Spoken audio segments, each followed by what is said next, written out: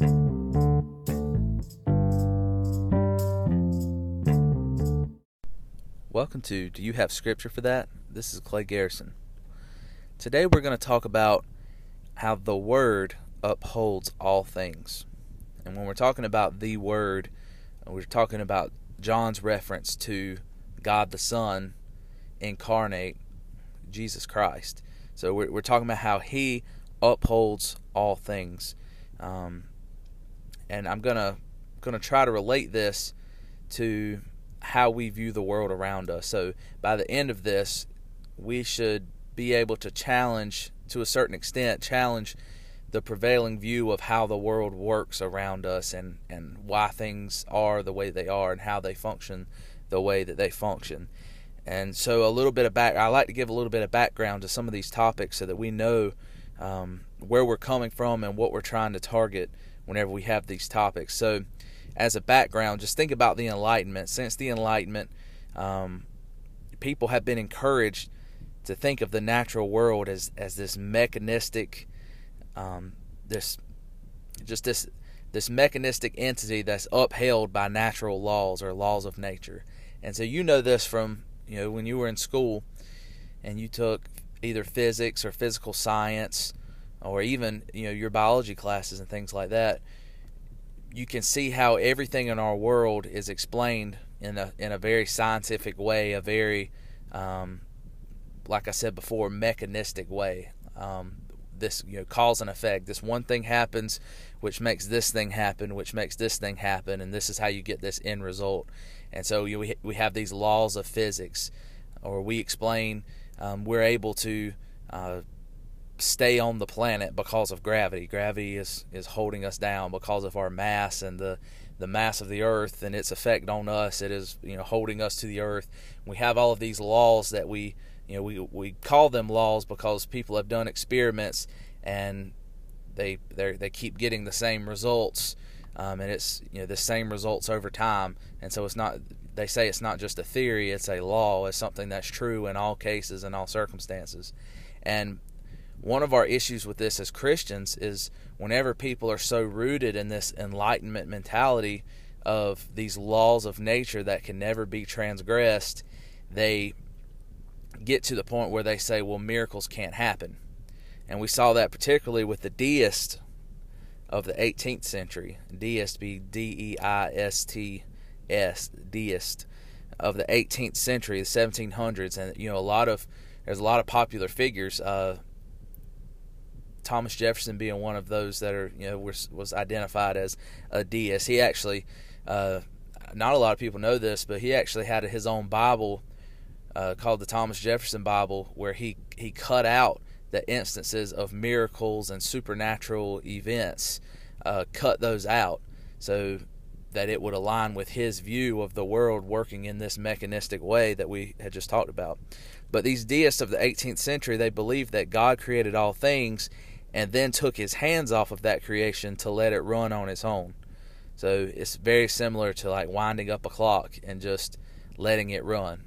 And so in that mentality, you have a world that's created to run on certain natural laws that God has placed within it, and then it just runs on its own. God isn't actively doing anything in the world. It's just everything is acting out according to how God originally created it. So there's a distinction there between a God who is actively present and in control of his world and a God who created it all at the beginning and wound it up, and now it's just going with that initial force that God pushed it off with, basically. But we see that Scripture doesn't teach an idea of a detached God, but Scripture teaches of a God who is present and exercises control over his creation. And that's what we're going to get to by the end of this, is we're going to see that ultimately the Word upholds all things. That all things, the way that we see the world working, is being upheld presently by the Word. So let's look at how we're going to get to that. First, we're going to look at Genesis chapter 1. Like I said before, Genesis chapter 1 seems to be the starting place of a lot of things. So I'm not going to read any particular passage. I'm just going to look at it as a whole, and I want us to notice a few things. One is there's a pattern of God speaking and creation happening. So in verse 3, you see, and God said, let there be light, and there was light. And so this refrain is repeated over and over again throughout chapter 1 of Genesis. You have, and God said, so God is speaking. God is speaking the word, speaking something to happen. He says what he wants to happen, what he's decreeing to happen, and then that happens. So let there be light, and there was light. And so you see God speaking, God giving forth his word, and that word is producing something. It is having an effect. It is leading to creation. It causes creation. And we see that God created all things out of nothing. And so that makes all of creation dependent upon him. And we have Genesis chapter 1, assumes God's existence. And then out of that, God existing all to himself, there's nothing besides God. And then out of that nothingness outside of God, God brings forth creation by his word. So that's known as creation ex nihilo, or creation out of nothing. God didn't have pre-existent matter that he formed creation out of. He spoke, and creation came about by the sheer force of his will, by his power. And we also should notice, before we leave Genesis chapter 1, back to that last point, the fact that God created all things out of nothing is indicative, or it teaches us that all creation is dependent upon him. We don't owe our origins to anything else besides God, besides him being our creator. And so that means in all things we are dependent upon him. And we mentioned this in a previous episode, I don't remember which one, but we mentioned that if somehow God could fall out of existence, as if that could happen, but if that did happen, then creation itself would fall from existence, because we are utterly dependent on his being. Our being is dependent upon his being. So with all of that being said, before we leave Genesis chapter 1, we should also notice that the Spirit of God was present to apply the work of creation and make it efficacious. So look at verse 2 of Genesis 1. It says, the earth was without form and void, and darkness was over the face of the deep, and the Spirit of God was hovering over the face of the waters. So you have God who's creating the heavens and the earth. Now, in the Old Testament, there's hints at the Trinity. We don't really see explicit statements necessarily of the Trinity. The New Testament helps us interpret the Old Testament to see those instances of the Trinity. But we see God creating the heavens and the earth, God speaking, and we can see that it's the Father, God the Father, who is speaking. What he is speaking is the Word. And then the Spirit is hovering over the face of the waters, is manifesting that presence there, and making God's word, making his work of creation efficacious, basically making it happen, making it work out on the ground, if you want to word it that way. So that was a couple of things I want to notice from Genesis 1 before we jump to John chapter 1. So if you'll go in your Bibles to John 1, go all the way to the New Testament. And this is a very similar passage. It's Genesis is known for starting with in the beginning, and likewise John 1 begins with in the beginning. So let's read verses 1 through 3, and then I want to scroll down to read verse 14. So John chapter 1, in the beginning was the Word, and the Word was with God, and the Word was God. He was in the beginning with God. All things were made through him, and without him was not anything made that was made. And then down to verse 14. And the Word became flesh and dwelt among us, and we have seen his glory. Glory as of the only Son from the Father, full of grace and truth. From this, we see that John identifies God the Son. You've got the Trinity, who share one essence in three persons, or one being with three persons, God the Father, God the Son, God the Spirit. And so we have John, who is identifying God the Son with the Word. And we know that he's talking that the Word means God the Son, because whenever we go down to that verse 14, he says, and the Word became flesh. And so it's the Son who became flesh. It's the Son who took on humanity, who took on flesh, as Jesus Christ, so that he could live the life that we couldn't live. All of those parts of redemption that required human flesh to be taken on, a human nature to be taken on.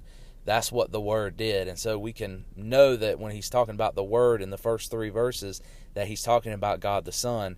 And that's the whole significance behind this, is to show that the Word is God, that this Jesus that John is writing about is the Word, and that Word is God himself. That's why he says, in the beginning was the Word. So from the very beginning, just like God, the Word was there. The Word was with God, so there was a fellowship among them. And the Word was God. So he's identifying that there's a relationship between the Word and between God, the Father. And he's also saying that the Word is God, was God, that they have the same identity, they have the same essence, they have the same being. And so that's a big passage talking about the Trinity, talking about the deity of the Son, the deity of Christ. But our point that we want to get at is the word that John chooses to use for the Word. In the Greek, that word is logos or logos, and that's a word that is jam-packed with meaning. In Greek philosophy, the word logos served as a rational, unifying principle for the cosmos. So back in before Plato and Aristotle, when you had those early Greek philosophers, the idea of the logos was this principle that they came up with, or this idea that they had to bring about order out of chaos. So if you remember, we talked about the problem of the one and the many, how there's so many different things in the world, there's so many particular things in the world, but yet somehow we need to have those things unified, or you can't really know anything if everything is just a particular. That might be a little philosophical, but that was the issue that they were dealing with. So how do you bring order out of the chaos that's all around you? And their answer to that was this logos principle, this idea of there's this rational unifying thing that brings all of it together, that runs through all of the universe, all of the cosmos. So that was this Greek idea, and it was prevalent in their philosophy. And John chooses to use that word to describe the Son, to describe God the Son. And I don't think it's just a coincidence that he uses the same word. I think he's trying to import something into what he's trying to say. So John might be appropriating this Greek word for his own usage, but he's also showing how the Word made flesh is the highest revelation of God, the Word. So what I'm getting at is I think John has 2 purposes for using this, is that not only is he pulling from this Greek idea, drawing on people's background knowledge that they have. He's drawing on this idea of the Logos principle, this unifying thing that binds all of creation together. He's basically identifying Christ with that principle. He's not saying this is exactly what the Greek people were talking about. He's saying that I'm trying to draw on this idea because they had a little bit of something right, and I'm pulling this over to describe Christ with it. But he's also saying, by me choosing to say he's the Word, he's saying that Jesus Christ is the highest revelation of God because he is God himself. He is his Word, his revelation. Because that's how God reveals himself, is by his Word. And back in our creation account that we read in Genesis 1, whenever God creates, he speaks. It's his Word that brings about creation. And so even in natural revelation, when we're looking at God's creation, we're seeing his speech to us from the natural world around us. God is speaking to us, revealing himself to us from what he has created. And in the same way, in special revelation, when we read the Bible, we call it God's Word because it's God speaking to us through prophets, through what people have written down, that he has inspired that word and people have written it down so that we could have it, so that he still speaks to us through that. That's why we call it his Word. And ultimately, his highest revelation is Jesus Christ himself, because Jesus is God. And so that's why I believe that John is pulling this word, to call him the Word, so that we can understand that Jesus Christ is the highest revelation of God. He is the most full representation of that. And so we have these dual ideas of Logos being this Greek principle of making order out of chaos, this unifying principle of all of creation, and Christ being the greatest revelation of God. So we're seeing that, John says that the Word is God the Son, and all things were made through the Word. And so that kind of makes sense with this idea of this Logos being this unifying principle of all of creation. If all of creation, if God spoke all of creation and it was made through the Word, through Christ, through God the Son, if it was made through Him, then it would make sense that He would be that unifying principle for all of creation. And ultimately what we see is that creation is an act of the triune God. We saw that the Father decrees, He spoke, the Father's will enacted these things. The Son works and fulfills those things as the Word. God speaks and the Word goes out and performs, it works, it fulfills, and we see that the Spirit applies that work and makes it happen. That's what we saw back in Genesis. You saw the Father spoke, His Word went out, and the Spirit was hovering over the face of the waters. And notice that we see the same thing in salvation itself. You see the Father decrees, He decrees that there be salvation, that the Son would save those who belong to Him. And then we see the Son actually going out, working and fulfilling that, laying down His life, living a life of perfect obedience, laying down His life on the cross, being buried, resurrected, all of that. The Son is working and fulfilling that plan of salvation.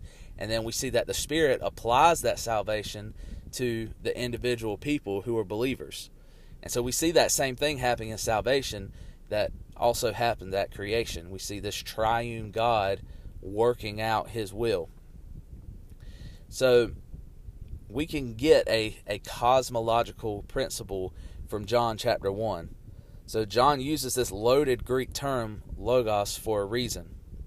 The universe is not a chaotic mess of time and chance acting on matter. That's kind of our common view today, is that everything just exploded out of one point, and it's just over time and just random chance acting on matter is the only reason why we have what we have today. All of the vast diversity that we have and the many different things we see in creation, it's all a result of blind evolution, just survival of the fittest, you name it. All of these theories that we have of why things are the way they are, it's just based on time, chance, and just chaos. But what we see from this perspective that we're seeing in John 1 is that the universe's organizing principle is the Word of God. And that's what we're going to see in Colossians 1, verses 15 through 17. So if you'll turn there, we're going to try to build this picture that we have. This picture of Christ being this unifying principle, that we don't live in a chaotic universe, but that it is unified in Christ. So Colossians 1, 15 through 17. And this is speaking of Christ. It says, He is the image of the invisible God, the firstborn of all creation. For by Him all things were created, in heaven and on earth, visible and invisible, whether thrones or dominions or rulers or authorities, all things were created through Him and for Him. And He is before all things, and in Him all things hold together. So from this passage, we see that all things, and Paul goes through a painstaking process. Well, I say painstaking. He gives these lists of things to show that there is not a single thing in all of creation, whether visible, invisible, seen, spiritual, physical, however you want to word it. There is nothing that exists that wasn't created by Christ, that wasn't created by Him, through Him, and for Him. And there's a reason that language is used. It's all created by Him, in that it's by His power that it comes about. It's created through Him, in that if we remember from this idea of the Trinity of creation, of God decreeing and the Son working it, so it's created through Him, it's created through the Son. God the Father creates all things through the Son, and it's all created for Him. So that means everything has a purpose. It's all pointing forward to Christ, as all belonging to Him. That's why all things belonging to him. That's what it's getting at when it's saying all things were made for him. So think about these three prepositions that Paul uses. They're all there for a reason, and it shows how every single thing in creation is centered in Christ. That's why he uses all these different prepositions. And then notice in verse 17, Paul even says all things hold together in him. And we can't really get closer to this idea of the Logos, without saying that all things hold together in him. He is the fabric of the entire universe, not in a pantheistic way. It's not that everything is divine. We're not saying that Christ is in every single thing, but what we are saying is that every single thing has been created through Christ, and that Christ is holding those things together because he has authority and he has control, and his presence is over those things. So he has, he ultimately has the power over those things to hold it all together, so that we could say that if Christ were to just cease doing what he's doing right now in holding all things together, that the universe would just completely fall apart. And without, in simple terms, it would just cease to exist because it's being held together right now by Christ. I'm sitting here, I'm looking at trees. A tree has a trunk and branches and leaves, and it's going through photosynthesis and all of the different processes to keep it going. And the only reason it works the way it does is because Christ is holding it together. That's one of the all things that is being held together in Christ, is because he is that unifying principle that holds that particular tree together, as it's a part of this big universal whole that we call the universe, or the world, or however you want to word that. And that applies to every single situation. The reason we can drive our cars down the road without it falling to pieces, we have in our mindset, well, we have all these bolts and suspension and all of these things that we've designed by our scientific measures. It's like, yes, that's true. We have discovered how to use these things in a way that's good for us, but the very fabric of those materials, the way those atoms are held together and bond with each other, the energy itself and the way that works, all of that is being upheld by Christ. He is the creator. He is the controller of all of those things. He is holding those things together so that we might be able to use them and, ultimately for his glory.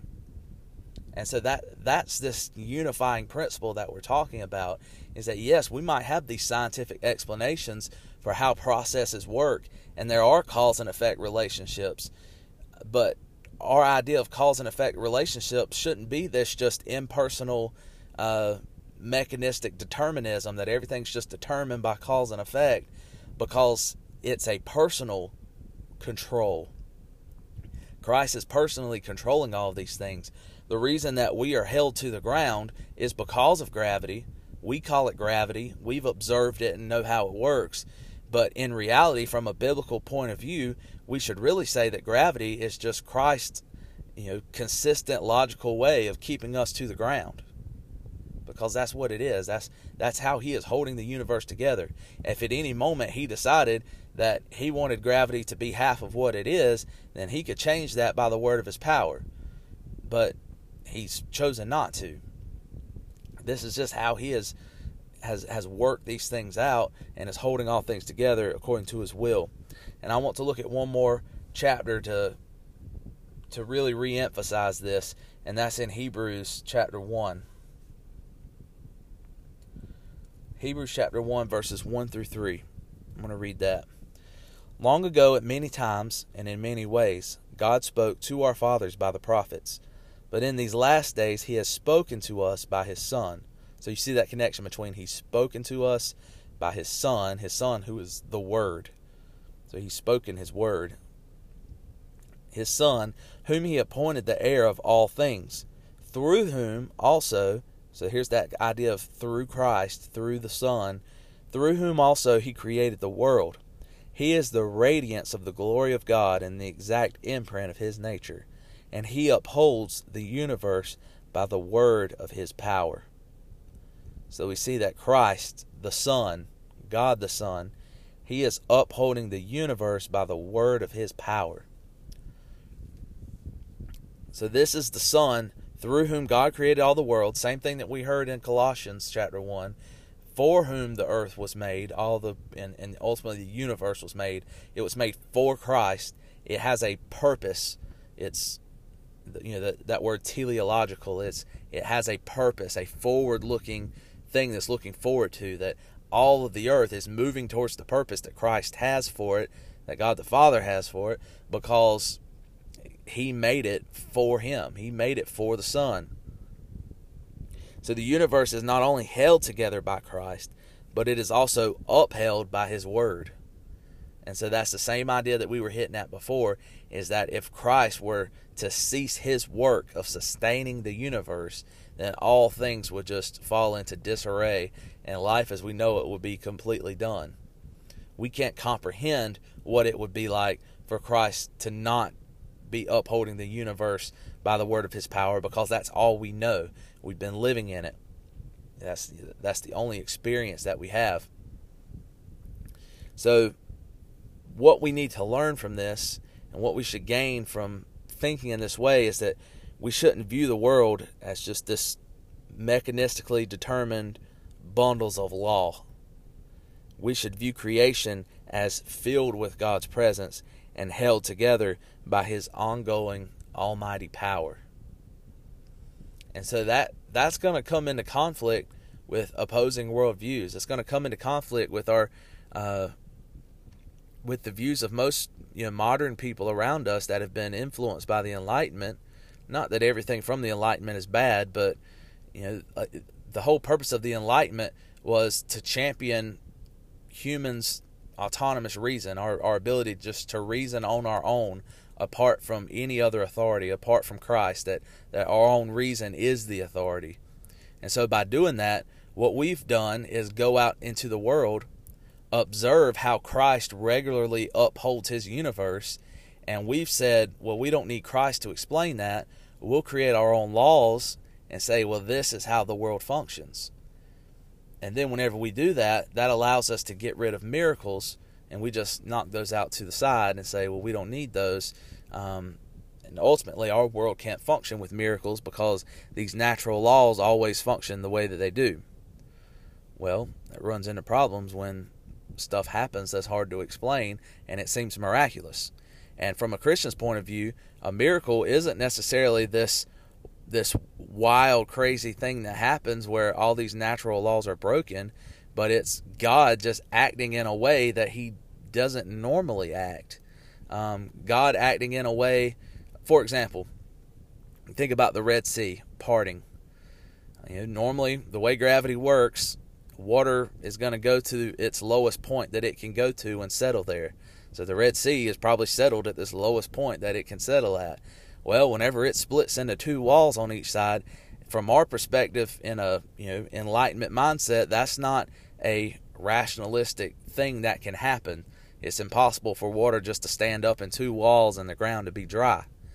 But for God, that's not that's not a hard thing to do at all. I mean, literally, he is upholding that water being there, the way that water functions, the gravity that was holding that water down, he was upholding that anyways. All he had to do was just change the way that he was upholding those things and make it to where they were two walls. He blows a wind and makes it to where they're two walls that are standing and dries the way for them to walk, for the people of Israel to walk across. I mean, God is upholding it either way. It's just a difference in how he's upholding it. And so we see that miracles happen in that way because God is already in control of everything.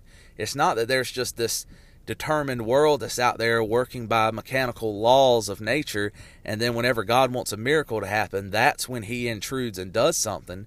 God's intruding and doing things all the time anyway. He's actually upholding all things, every single thing. There's not a single atom of creation that is existing and doing its job apart from God upholding it and giving it the energy and the power and the motion to do its job. And so everything is dependent on him. That's back to our first point, that all things were created out of nothing and they are dependent upon him. And so I hope that this helps us and encourages us to have a more biblical mindset about the universe around us, and that we can study science. We can look at how Christ regularly upholds his universe and allows us to have this preconditions for knowledge, that we know that things work generally in the same way, and so we can base observations on things, the way things have happened in the past, and we can know that they're most likely going to function that way in the future, not because of our own theories that we've based on our own reasonings, but only because we know that Christ is upholding all things by the word of his power. And so science can really only be rooted in a biblical worldview, because no other worldview allows for those preconditions for knowledge that we need to know that what we're going to study in the future is going to be anything like what we've studied in the past. And so that's kind of a brief introduction to a lot of different issues that we can jump into, but I think it's an important stepping stone for us thinking about the nature of our knowledge and who it's dependent on. It's ultimately dependent on God and that Logos, that Christ being the Word, that he is that unifying principle, because all things were made by him, through him, and for him. And apart from him, there is no knowledge. As Colossians 2:3 says, it's in him are all the treasures of wisdom and knowledge. And the sooner we can recognize that as Christians, the sooner we can be faithful in all areas of culture as we seek to push that biblical worldview into every area of life. So this has been Do You Have Scripture for That? I thank you for listening, and I hope you were able to learn something today that can help you out in your Christian walk. Thanks.